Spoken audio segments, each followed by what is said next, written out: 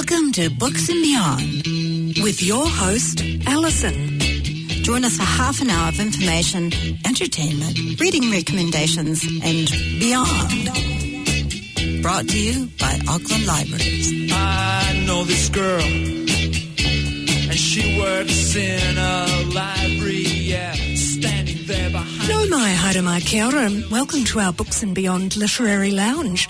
This is your host, Alison, and I'm joined in the lounge today by my colleague, Inika. Kia ora, Inika. Kia ora, Alison. Thanks for having me. Oh, it's good to be here. Nice and cosy. Oh, yeah. Actually, it's warm today. Very good. Yeah. Hey, look, on today's lounge session, we're going to be talking again about what we're reading at the moment and then what's on our TBR lists. Cool. And maybe we might have time for something extra. We'll see how we go. All right, sounds good. Play it by ear. Hey, so I thought I'd start today because this is one that we've both been reading, and it's a New Zealand novel called Nothing to See, and it's by Pip Adam. It's the one that's newly published.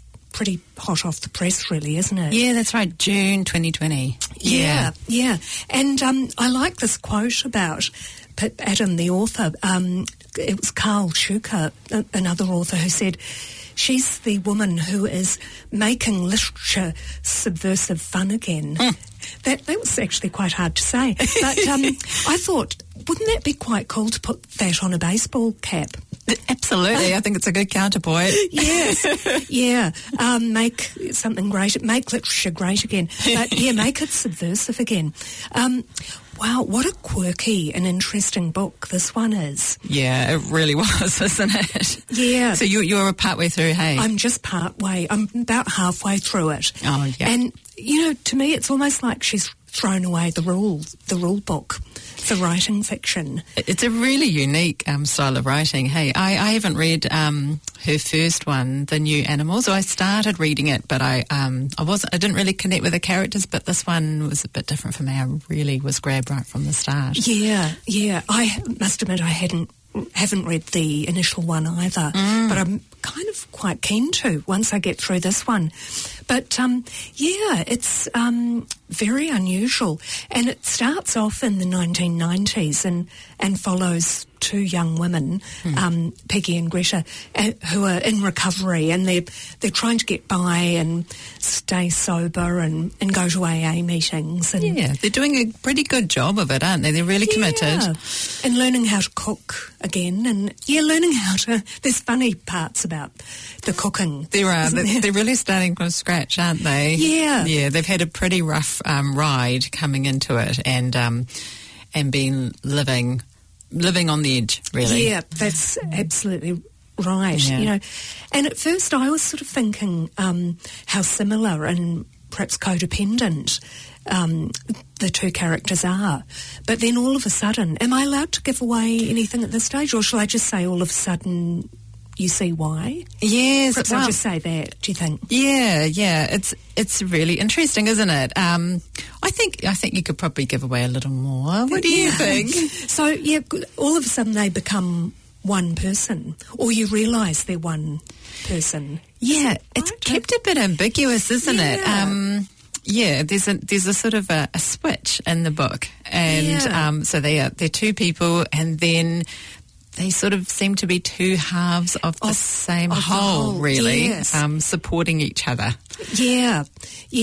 So I don't know if that's a play on the whole thing about sobriety too, and being in recovery. Yeah, it could be too. Just how yes. much energy you have to put in, and how much willpower you have to put in. Yeah. And how the struggle, although you get lots of help from others, actually the struggle is just yours, isn't it? Yeah, that's right. And who are you, really?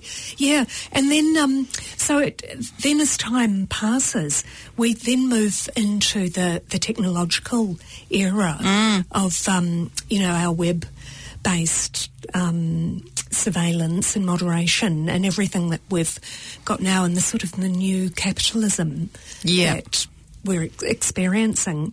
And I'm sort of thinking she's asking whether our lives are just one big algorithm, really. And while I'm saying that, something weird just happened to my my laptop. So, but I was speaking of algorithms. Yeah, so I'm all good now. Oh, good. But, yeah, I think it was my magnetic personality that just did that. I just somehow turned it off, I think. Yeah. But but it's quite frightening in a lot of ways. You know, then I wonder if she's sort of asking us, is this just all a political experiment? Or? Yeah, that really works on, you can really read it in 2 or 3 different ways. Hey, the way she's written it, she's left it quite ambiguous. It has got this sort of a bit of a weird sci-fi bent to it, doesn't it? Because Peggy and Greta go into coding. Yes. Yeah, so they go in from the back end. Yes. So you kind of see all of those things from the back end, and she's actually really savvy. She's had a really weird start to her life, but actually she's extremely savvy, and she kind of is quite a good fit for her. Yes, that's right. Yeah, so it's almost like she's finding herself, but yes, and she's looking at everything through the back portal. Yes, yeah.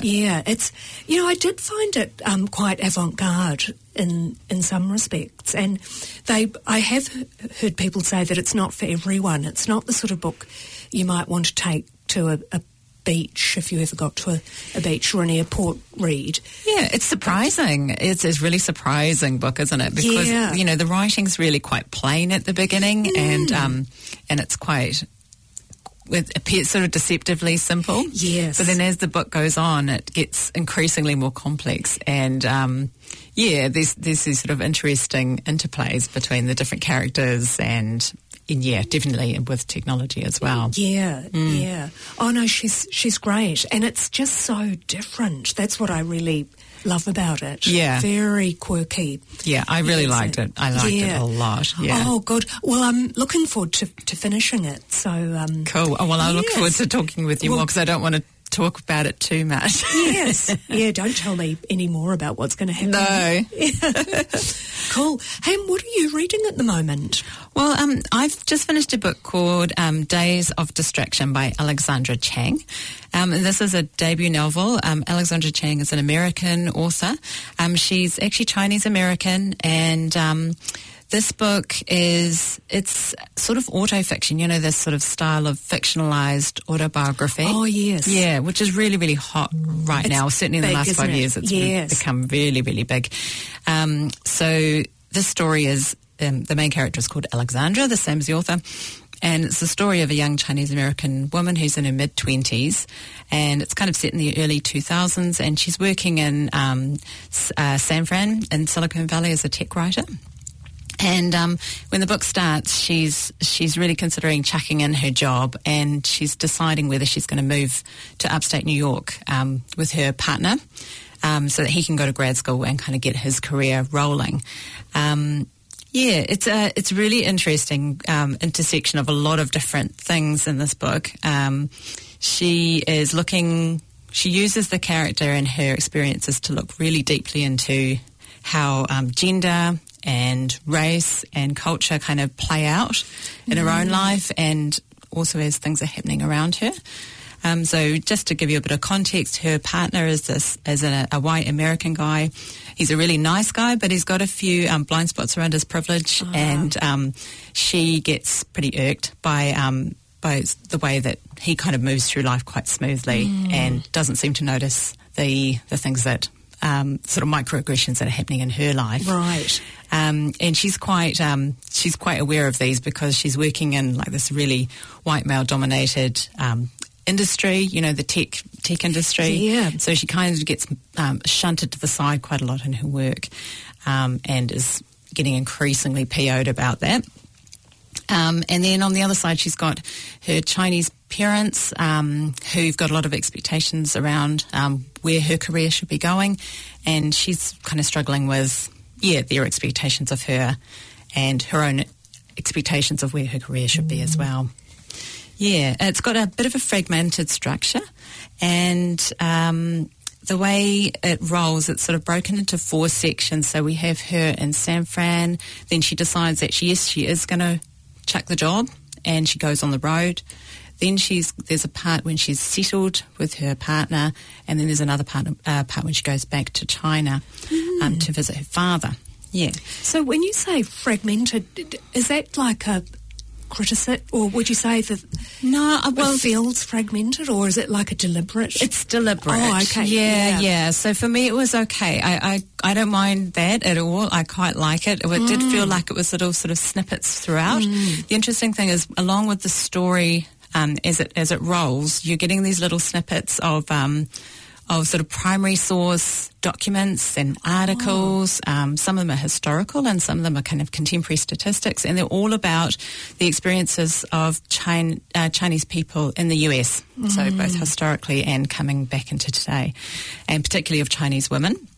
So she uses those throughout the book to kind of, as she's reflecting on her own experiences, she's looking at that in the wider context, really. Right. That sounds great. It sounds so she's researched it really well too. She has, and she kind of integrates those little snippets in quite nicely, because the jobs that she holds throughout the book, and she changes jobs a few times in the book, all her work is really related to collating information and evaluating it. So she kind of is dropping these snippets in, and it sort of ties in with the plot. So, I mean, your mileage may vary on this as to whether you're into it, but I thought she did a really good job of putting those in a way that made sense. Yeah. Oh, that sounds really interesting. I think I'll definitely look for that.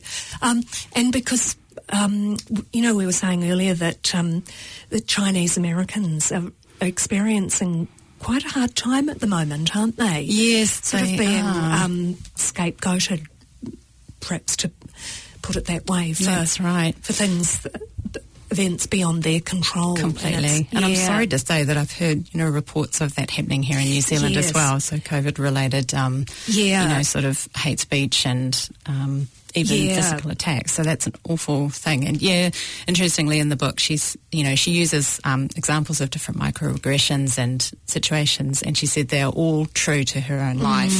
So she's fictionalised them in the book, but they're actually more or less straight from her own experience. It's awful, isn't it? But we have to be aware that it's happening here too. Yep, absolutely.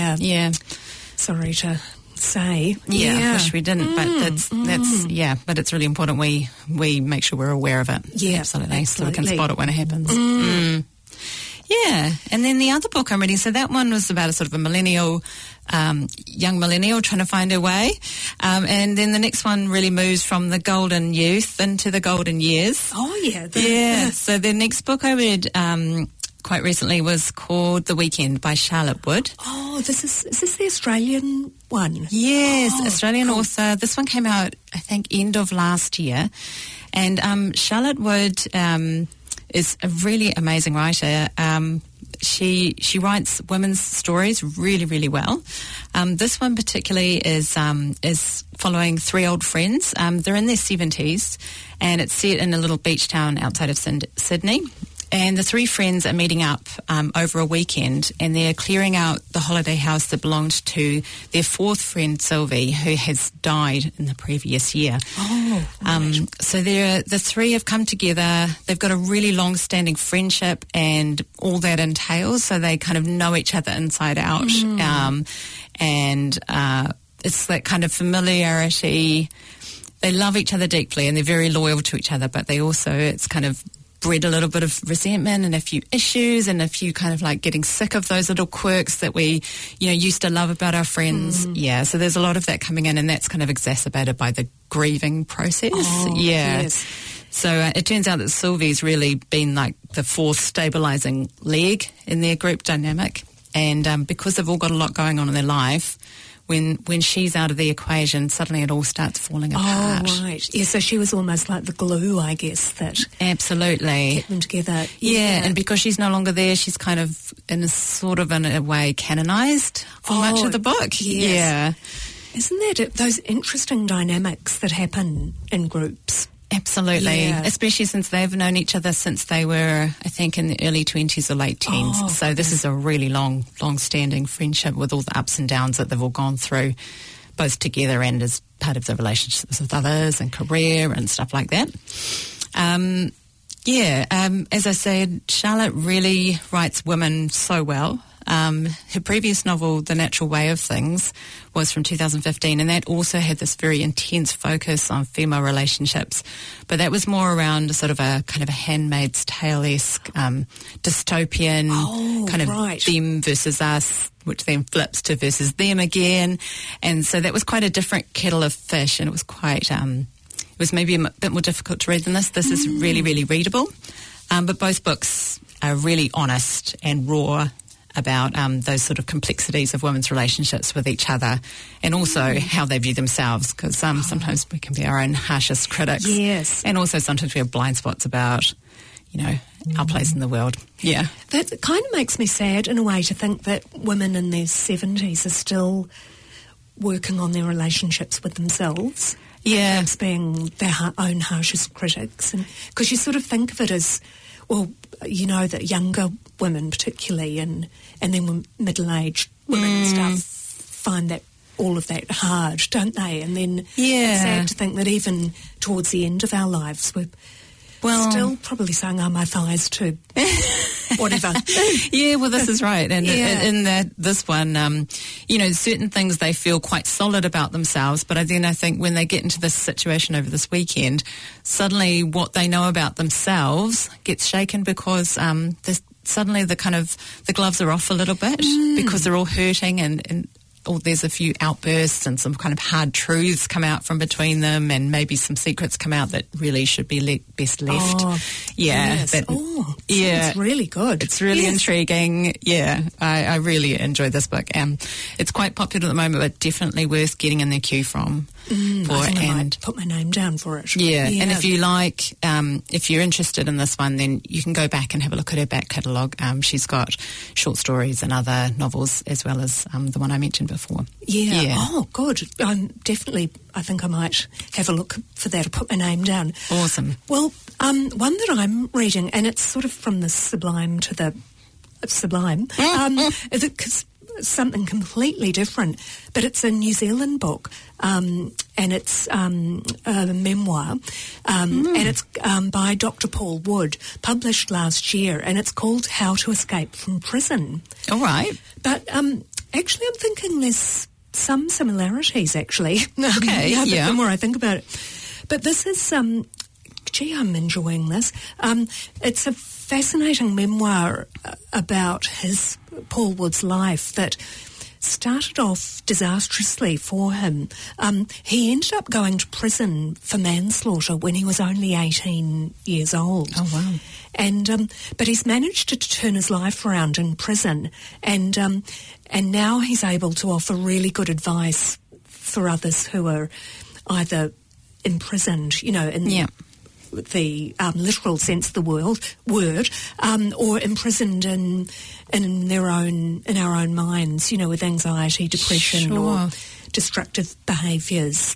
So any sort of imprisonment. So he's saying how to escape from it. But I think his own story about getting imprisoned for manslaughter, I think it really shows us how fragile our lives are, because he was a kid whose parents basically were distracted by a terminal illness, because his mum was very ill, and so when he was an early teenager he knew that his mum was going to die. Oh gosh.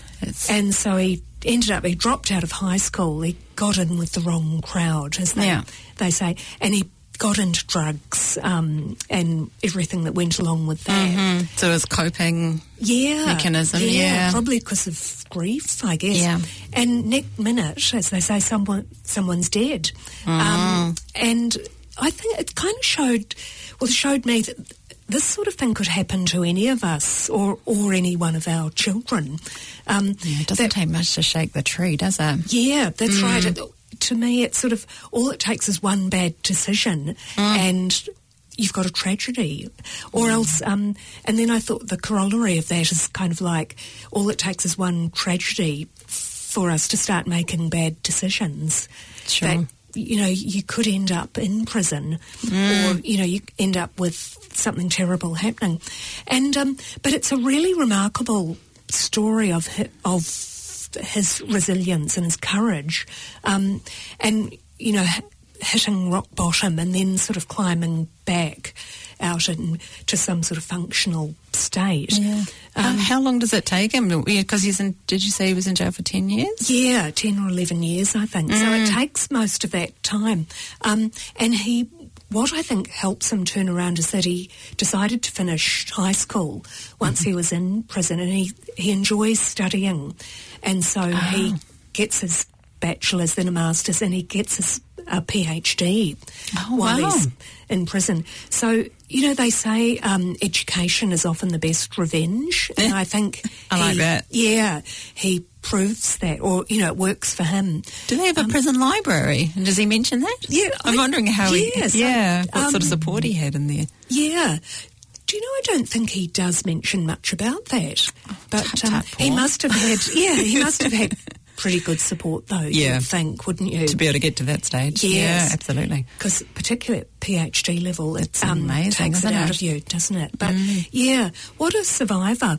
And it's a really inspiring read, and I'd recommend it to anyone, really, anyone who needs to find some courage. And I think we all need a bit of courage, and especially in the world as it is at the moment. That sounds amazing. So it's one of those sort of not just surviving, but thriving book. But I'd recommend it to, if anyone's got a reluctant reader in the family, say a teenage, I'm thinking teenage boys, young men. Yeah. It's a good one to bring out. Yeah, to bring out. And it might just get them thinking, and he sounds like he would be a good motivational speaker. Is he into that as well? Yes, I think so. Or getting into education and sort of because his degree's in psychology, so I think he's really giving back to the community now too, and so he'd probably make a great, as you say, a motivational speaker or counsellor or. He sounds like it would be really fascinating. Yeah, I could just see the TED Talk right now, actually. Yes, true. Yeah. So, so that's a really, really good one. That sounds really good. Yeah. Highly recommended. Oh, thanks for that. Yeah. Hey, so what's on your TBR list? You were saying earlier, I think you told me yesterday that your piano's nearly collapsing under the weight. Absolutely. The bookshelf. Stacked. It's so stacked. Today I'll tell you what I'm looking at this time, because it's something that's a bit different from what I usually read. One book that has been sitting there and I've renewed it once, so I really need to get onto it now, is Disappearing Earth by Julia Phillips. It's another debut novel, and Julia Phillips is an American author. She was a Fulbright scholar, and she went and spent a year in a place called Kamchatka, which is a peninsula in the far northeast of Russia. And she went there to do research for this particular book, Disappearing Earth. Now, this is a thriller, and I don't really read much thrillers and suspense. I'm a bit of a wuss when it comes to that sort of stuff. But I've decided, I've really got to start jumping outside my book bubble a bit more and shaking it up. So, and because this was set in contemporary Russia, and it's not a setting that I've read much about. So, I decided, let's get into it. Yeah. So the story of this one is there's two young sisters, 8 and 11, and they go missing in their small town. And months later, the police still have got no leads about what's happened. And this creates this real tension in the community. And the way Julia Phillips deals with it is she uses that as a jumping off point to show how the lives and the kind of human rights of the other girls and women in the community become affected and restricted by the fear and tension that's going around in that community because the crime remains unsolved. So it's sort of looking at structures that pull women down through no fault of their own. Really, I was just sort of thinking, you can't win, can you? So, no, that's right. So it's it's the things about not going out alone, coming straight home after school. And then there's some jealousy stuff that comes in, and it's all based around fear and control, really. And there's also a bit of tension and prejudice in the book, around different ethnic groups in the area. So apparently it's got a really blinder of an ending. So, it sounds like a good one to look into. That does sound good, because thrillers tend to be my cup of tea. This might be good for you then. Yeah. And I'm thinking that's that part of the world. I think if you look out your back door you can see Alaska or something. Yes. Or it was the politician in Alaska that said, when I look outside my back door, I can see Russia, I think. I think it is. Yeah, it sounds very remote. Yeah. So, that sounds really good. Cool. Well, now, speaking of power and control, actually, there's one that's on my TBR. I just checked it out of the library yesterday because there's a bit of a queue of people waiting for it. It's an American one called My Dark Vanessa by Kate Elizabeth Russell. Yes, I've heard about this. Yeah, oh man. I think I'm going to have to psych myself into reading it a bit because I get the feeling it's going to be quite a disturbing read. And yet it's one of those ones, it's an important one that I feel we should read it. Sure. So we're kind of talking about the Me Too movement in this, I guess, broadly speaking. But it's about a 15-year-old high school student who's groomed by her 44-year-old teacher who manipulates her into a relationship, basically. Sort of Lolita. Yes, it is, I think. I find that so troubling, all of that subject. And the story's written from the point of view of the student years later when she's a woman in her 30s. Okay. And she's kind of looking back because she thought she was in love and everything and what they had was special at the time. But she's realising, I think she's going to realise that she was really deceived and sort of I was going to say backlit. My backlighting. Gaslit. Gaslit, right. And brainwashed. And that the teacher was actually a predator. I wonder if this is going to go into a revenge story then. Well, I don't know. So, yeah. But I'm going to see if I can start it today, actually. But, yeah, it's... might need a cup of tea and a lie down afterwards. But, do you know, it's an important topic, I think. We need to be aware, and it's... I think so. It's all around us, well, that's right, workplaces... Yes. Anywhere where power is an issue, right? Yeah. But you know, what I really love is that there's so many millennial writers now who are writing such good material and really, I'm trying to think of the word, but really... Yeah, they're sort of exposing the realities of what people are experiencing. Absolutely. Yeah. And TV's doing a good job of that too. Yeah. There's some good material, isn't there? Yeah. Oh, good. So, did you have a hot tip for me, Alison? Yeah, I was just thinking I did. And it was basically to keep an eye out on the non-fiction section when you're in your library, and on our website as well. There's so much memoir that's out there and really interesting stuff. We've got good book lists on the website as well under the new and recommended area. Yeah, jump into the staff picks. You'll find a whole lot of different book lists around biography and memoir. Something for everyone, really. Yeah. Those book lists are good, aren't they? Yeah. And they're really up to date. Yeah, they're good. And we're refreshing them all the time, aren't we? Yeah. And we keep up to date with what's happening in the world too. So, so lots to think about there. Cool. But just a reminder to our listeners that the books we've mentioned on today's show are going to be listed on our blog, the Books and Beyond blog, and this sits on our website at Auckland Libraries. And all of this can be accessed via the Planet FM website. And both addresses are going to be coming up soon as part of our closing music. So until next time, happy reading and haere rā, ka kite anō.